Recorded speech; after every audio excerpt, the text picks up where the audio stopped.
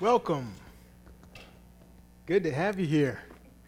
Middle of the week and come together to talk about God's Word and to pray together. Parents and grandparents that have children that are anywhere from 4 to 12 years old, I'd like to meet with you and talk with you about putting together our church policy for how we should conduct ourselves in church and playing in church. So we're going to develop some guidelines and some rules and some guidelines so that we're consistent with how our children conduct themselves in the chapel area, in the foyer, in the lobby, and in the fellowship hall. So I'm looking for your input and discussion as we walk through something that will be good for our children, good for our parents, good for our elders as they walk through, they're not threatened and run into, and good for our children as well so that they have a consistent guideline and not just several different ones, one by a parent, one by a Sunday school teacher, one by truth seekers, one by a pastor, one by Mrs. or Mr. So-and-so. So we're going to be doing that. Stay tuned. I'll just grab you and talk with you and get your input on that, okay? Okay? All right, thank you. All right, turn to Psalm 37. Psalm 37 tonight.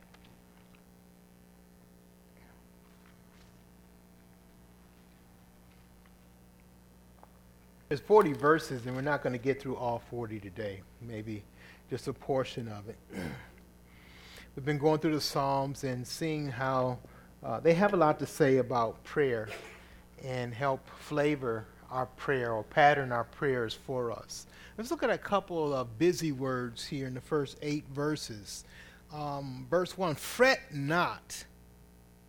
Don't fret. Instead of fretting, what do you do? Verse 3, trust. Trust and do.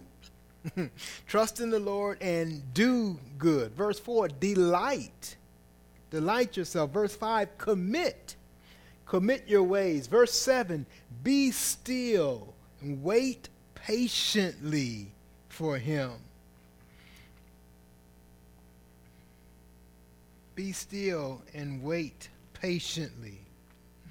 Also in verse 34, wait for the Lord and keep his way. So again in verse 7, fret not. Verse 8, refrain from anger. And verse 8, forsake wrath. So let's put those all together. Look at some of the action words that are brought to us in this psalm to pattern how we should act. Okay, fret not. We know what fretting is, right? Worry, right? Overly concerned, where worries tends to start guiding our whole life, all of our interactions and everything that we do. And of course, how do we combat worry? The next action word in verse 3 is to trust. To trust in the Lord, to trust in him. What does it mean to trust? I think we live our whole life practicing what it means to trust. Prayer is a big part of our trusting. So instead of fretting and thinking about what can I do and what will I do, that's an appropriate question a lot of times. What should I do? What will I do? But before we do that, we need to take those huge items that we can't do anything about. We need to make a practice, even the things that we can do something about, is presenting them to the Lord as we pray. So trusting the Lord. Prayer is a significant part of us trusting the Lord. If we're not praying a lot, we're not practicing trusting the Lord. When I was a kid, we had 6 kids in the family and 8 with mom and dad, our total family. And so you couldn't just go in the refrigerator and get whatever you wanted anytime you wanted. Because if we did that, we'd have absolutely nothing in the refrigerator. 5 boys and 1 girl, it'd be first come, first serve. I got there first, you got nothing left. So we didn't have that. What we had planned meals. And so before we went and got something, we had to ask permission. Now, people think that's weird today. I was watching a commercial on some of the new refrigerators, and now they have the window where you can just see what's in there, and they even tell you what's in there and what's missing or whatever. You can go and make your shopping list. And on this commercial, the mother was kind of watching her daughter go in the refrigerator, and there's a shelf she couldn't get to, and so you could see in the mother's mind, she's thinking, next time I buy a refrigerator, I'm going to buy one with the shelf a little lower so my daughter can access it. And I thought to myself, that's the exact opposite of what we did when we were kids. We liable to have a lock on the refrigerator or electric shock when you touch it. Don't do that. Now we're trying to make it more accessible. So, boy, things do change with generations. And so we couldn't just go and get what we wanted. So what we had to do, we had to practice asking for. Mother, may I? Can I get some of this? Can I have some more Kool-Aid? Can I do whatever? We had to practice asking. Asking is a practice of trust and acknowledgement that we just don't do whatever we want to do, but God rules our lives, and we're okay with that. We trust him for that. We don't, because we have to ask to go in the refrigerator, doesn't mean we starve. God is good. He wants us to eat. He prepares for us. And so that practice of asking is a practice of trust. Practice of praying is a practice of trust. Verse 4, we looked at the word delight. Delight yourself in the Lord. I wonder if we are practicing that. Do we really delight? I know you're here on Wednesday, and you're here because you love to be here. I can see it all over your face, a big smile on your face. You just love to be here.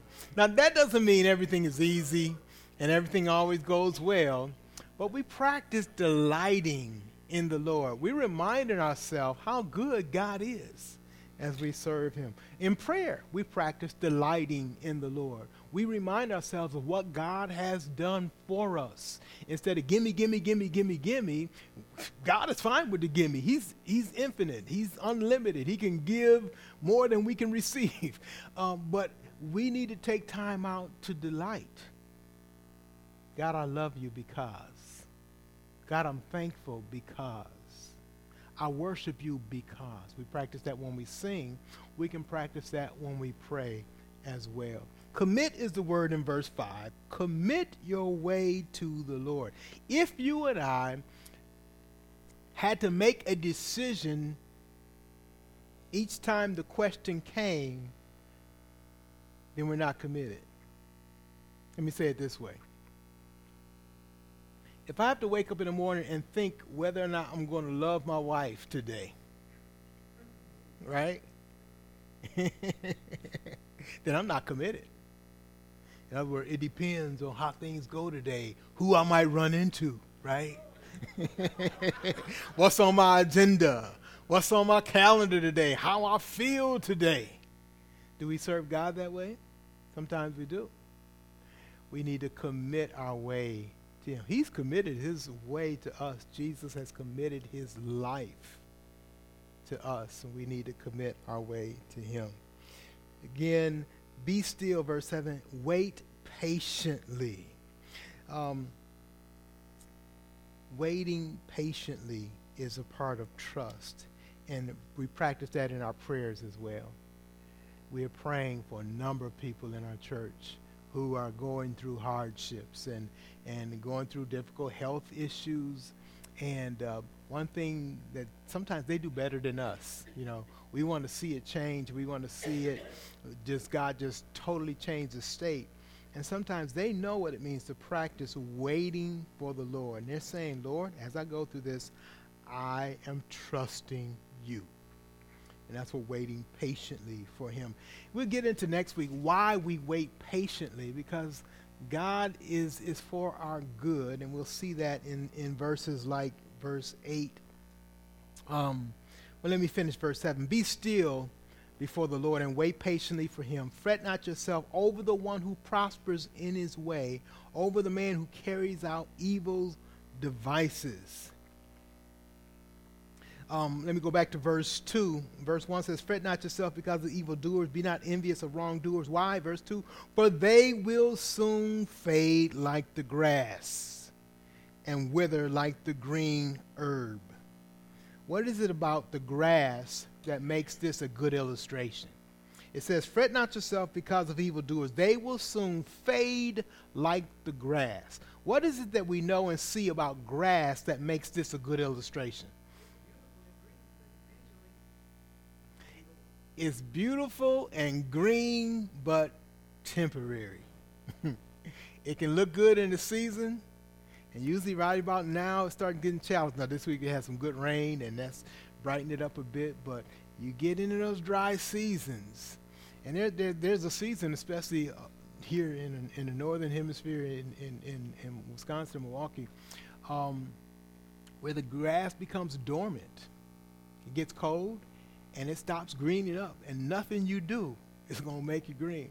It's like, we're done. We're finished sprouting. He says it's temporary. It can be green and flourish, and then it can wither away. He says that's how evil people are. They seem like they're doing great now, but just wait a while. When they start to get tracked upon, when they go through the hard times, they will not be green. They will not look as beautiful, because that's not how life is. God has prepared some things for them, and they're going to have to face those consequences. And so we should recognize that we make sacrifice to live holy now, but those sacrifices are well worth it, even with the struggles that we go through. So let's remind ourselves of these things as we pray tonight, as we pray what God wants us to focus on and these things he wants us to do. All right.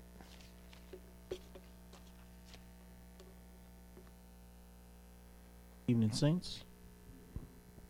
For our meditation today, we're going to do something a little bit different.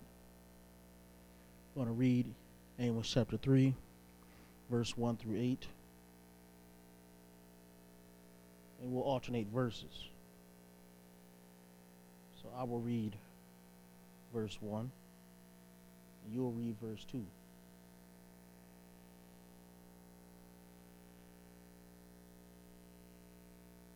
We're going to read it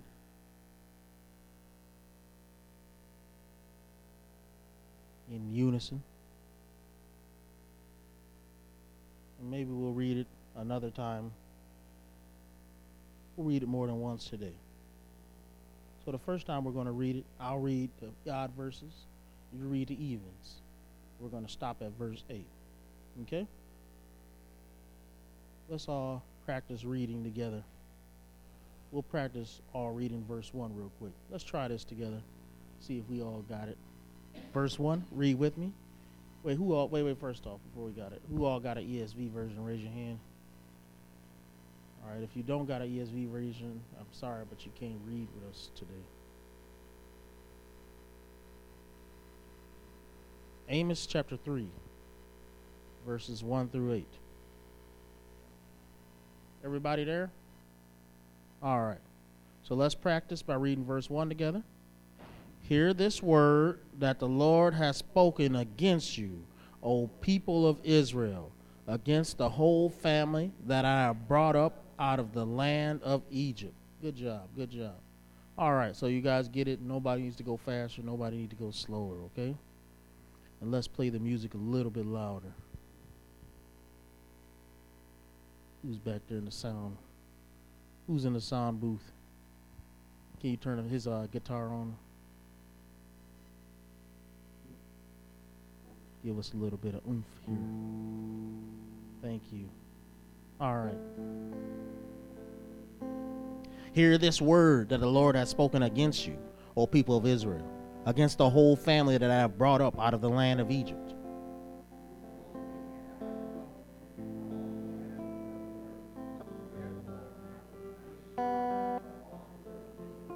Do two walk together unless they have agreed to meet?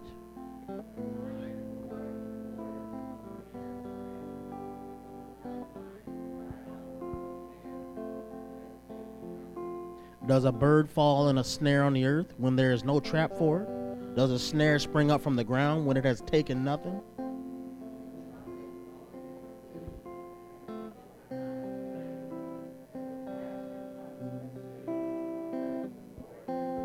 For the Lord God does nothing without revealing his secret to his servants, the prophets.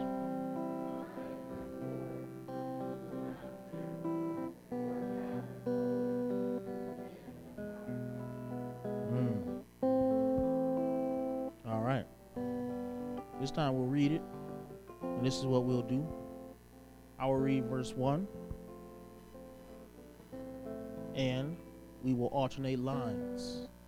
Does your Bible separate the verse into lines?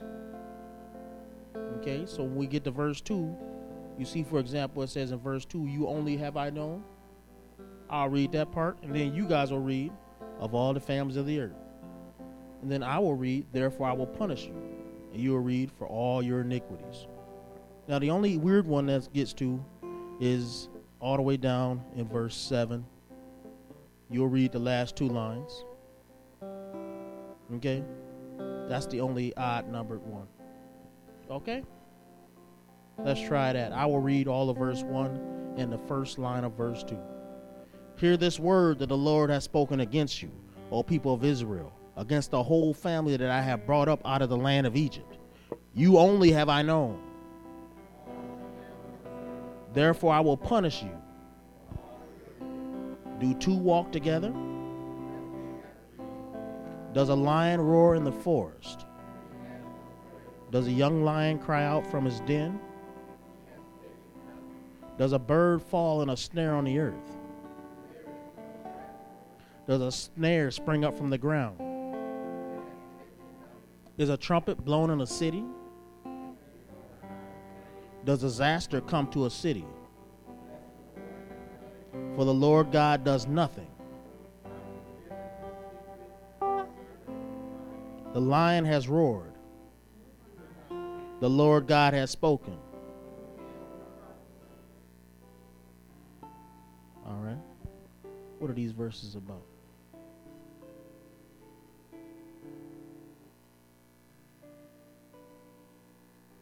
Not being in control. What do we call that? Sovereignty of God. What else?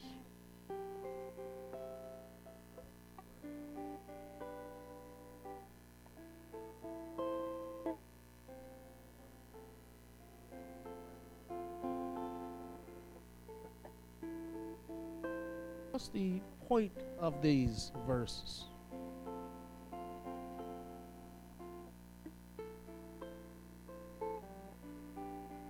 Okay, the Lord has a reason to be angry. I think that's getting close to the point.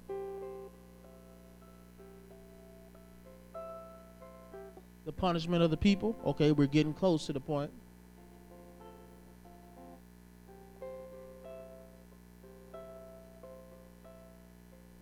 Okay, that's somewhat close to the point.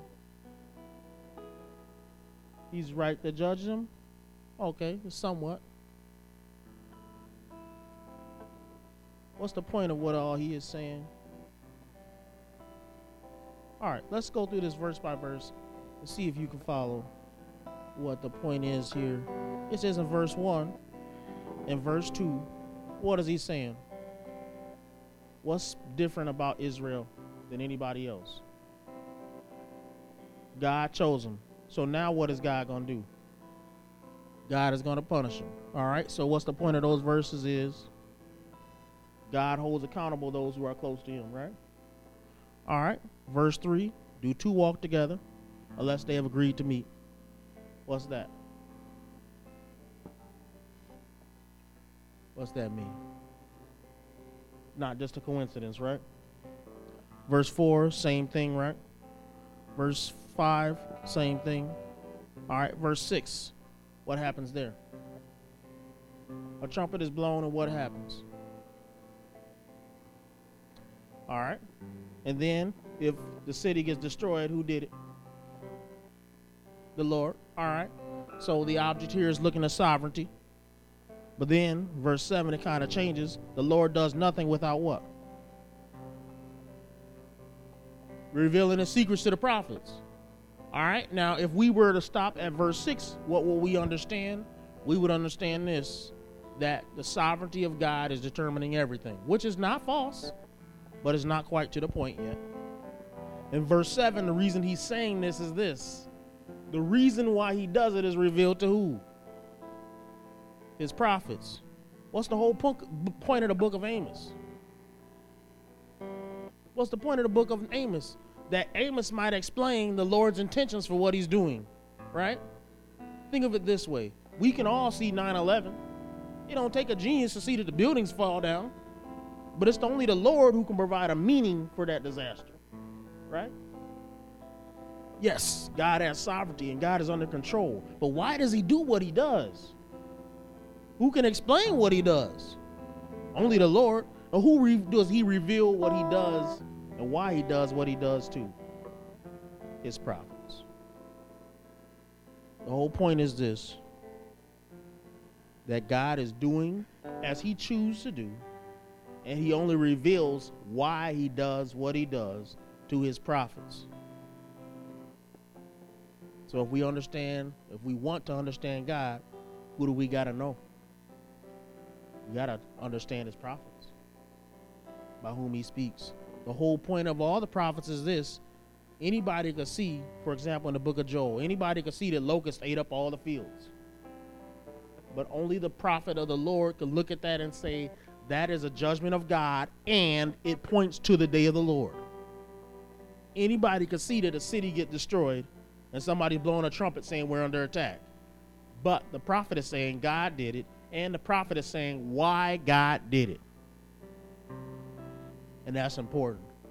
In fact, it's more important that it happened. It's more important to understand why it happened. Don't you think so? Even the world knows what happened. You can turn on CNN. Why did it happen? We only got his prophetic word, don't we? If we did not have his word, we would not have why. That's the point of the passage.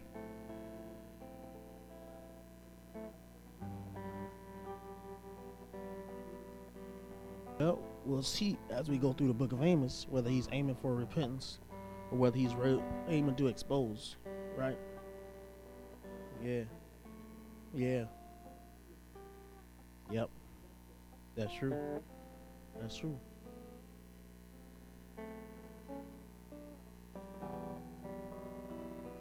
No, I'm not saying that at all. I'm saying, yes, you can ask why, but why can you ask why and the world can't? Who do you know that can give you the answer? It's God. Who can the world ask? Nobody. They got nothing, right? We turn to the Holy Spirit, they turn to Google. All right? Google can tell you what happened, but Google can't tell you why God did what he did. Only the Lord can tell you why he did what he did.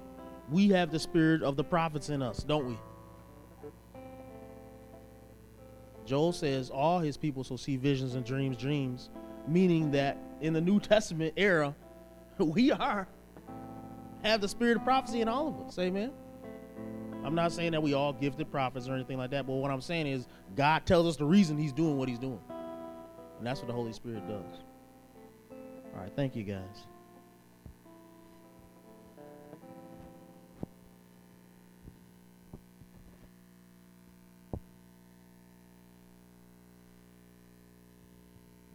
Good evening. Focus tonight is obviously we have Beverly in the hospital and Mrs. Lola Spears and Minnie Cathy. So I would like someone to pray for those three. And then many of you know, well, we've been having last week we had 77 people at church. That's like a Christmas service. And I think we had 5 or 6 visitors. So, and we have, the guys from the Milwaukee Rescue Mission, they come. And, if you really look, we've had, you can name all the guys that came and left, but we do have one guy that's been here for a couple of years, Jonathan. Yeah, Jonathan's been here a couple of years, and he comes, and he's here. He's just Jonathan. So, the people that come in, I would just pray that I would like to pray for them that we make a connection with them, that we maybe sometimes we'll take them to maybe Starbucks, McDonald's, or just, get to know them. Because I remember coming into church, and this is one reason why I love Bob Kenner so much. Bob took an interest in me, and he used to pick me up from work and take me to work. I'm not saying do all of that, but sometimes the people get in, and one thing about visitors, they like to leave right away. So during the greeting time, seek out a visitor. It's not many of us. We can tell who somebody's here, so seek them out. I want to pray that some of these visitors be a part of our church. Some of these people, like Jonathan, we have a couple of new members, Katrina, Jonathan. We add slowly. We have people right in our church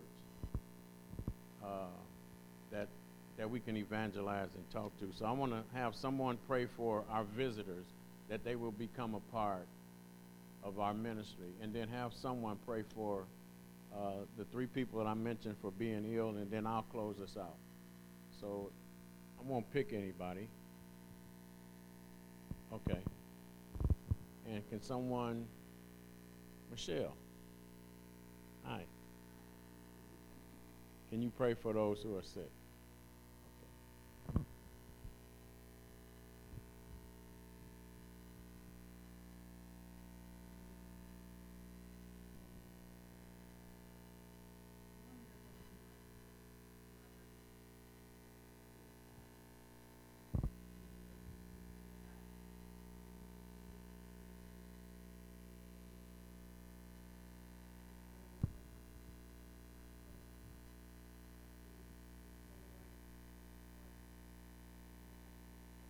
God, thanking you so much for the prayers for our visitors and for those who are sick. And I'd like to add Bob to those who are not feeling well and who would love to be here, Lord. And we know, and what faithful saints you have. I just think of Beverly's faithfulness and Bob's faithfulness and the ministries and the examples they've been before us, Lord. And even Minnie, the short time she's been here, jumped right into the clothing ministry and the garden harvest, Lord. So I pray for those people, Lord, and for Beverly. What a warrior she's been with all the illnesses, Lord. And I thank you so much for Charles.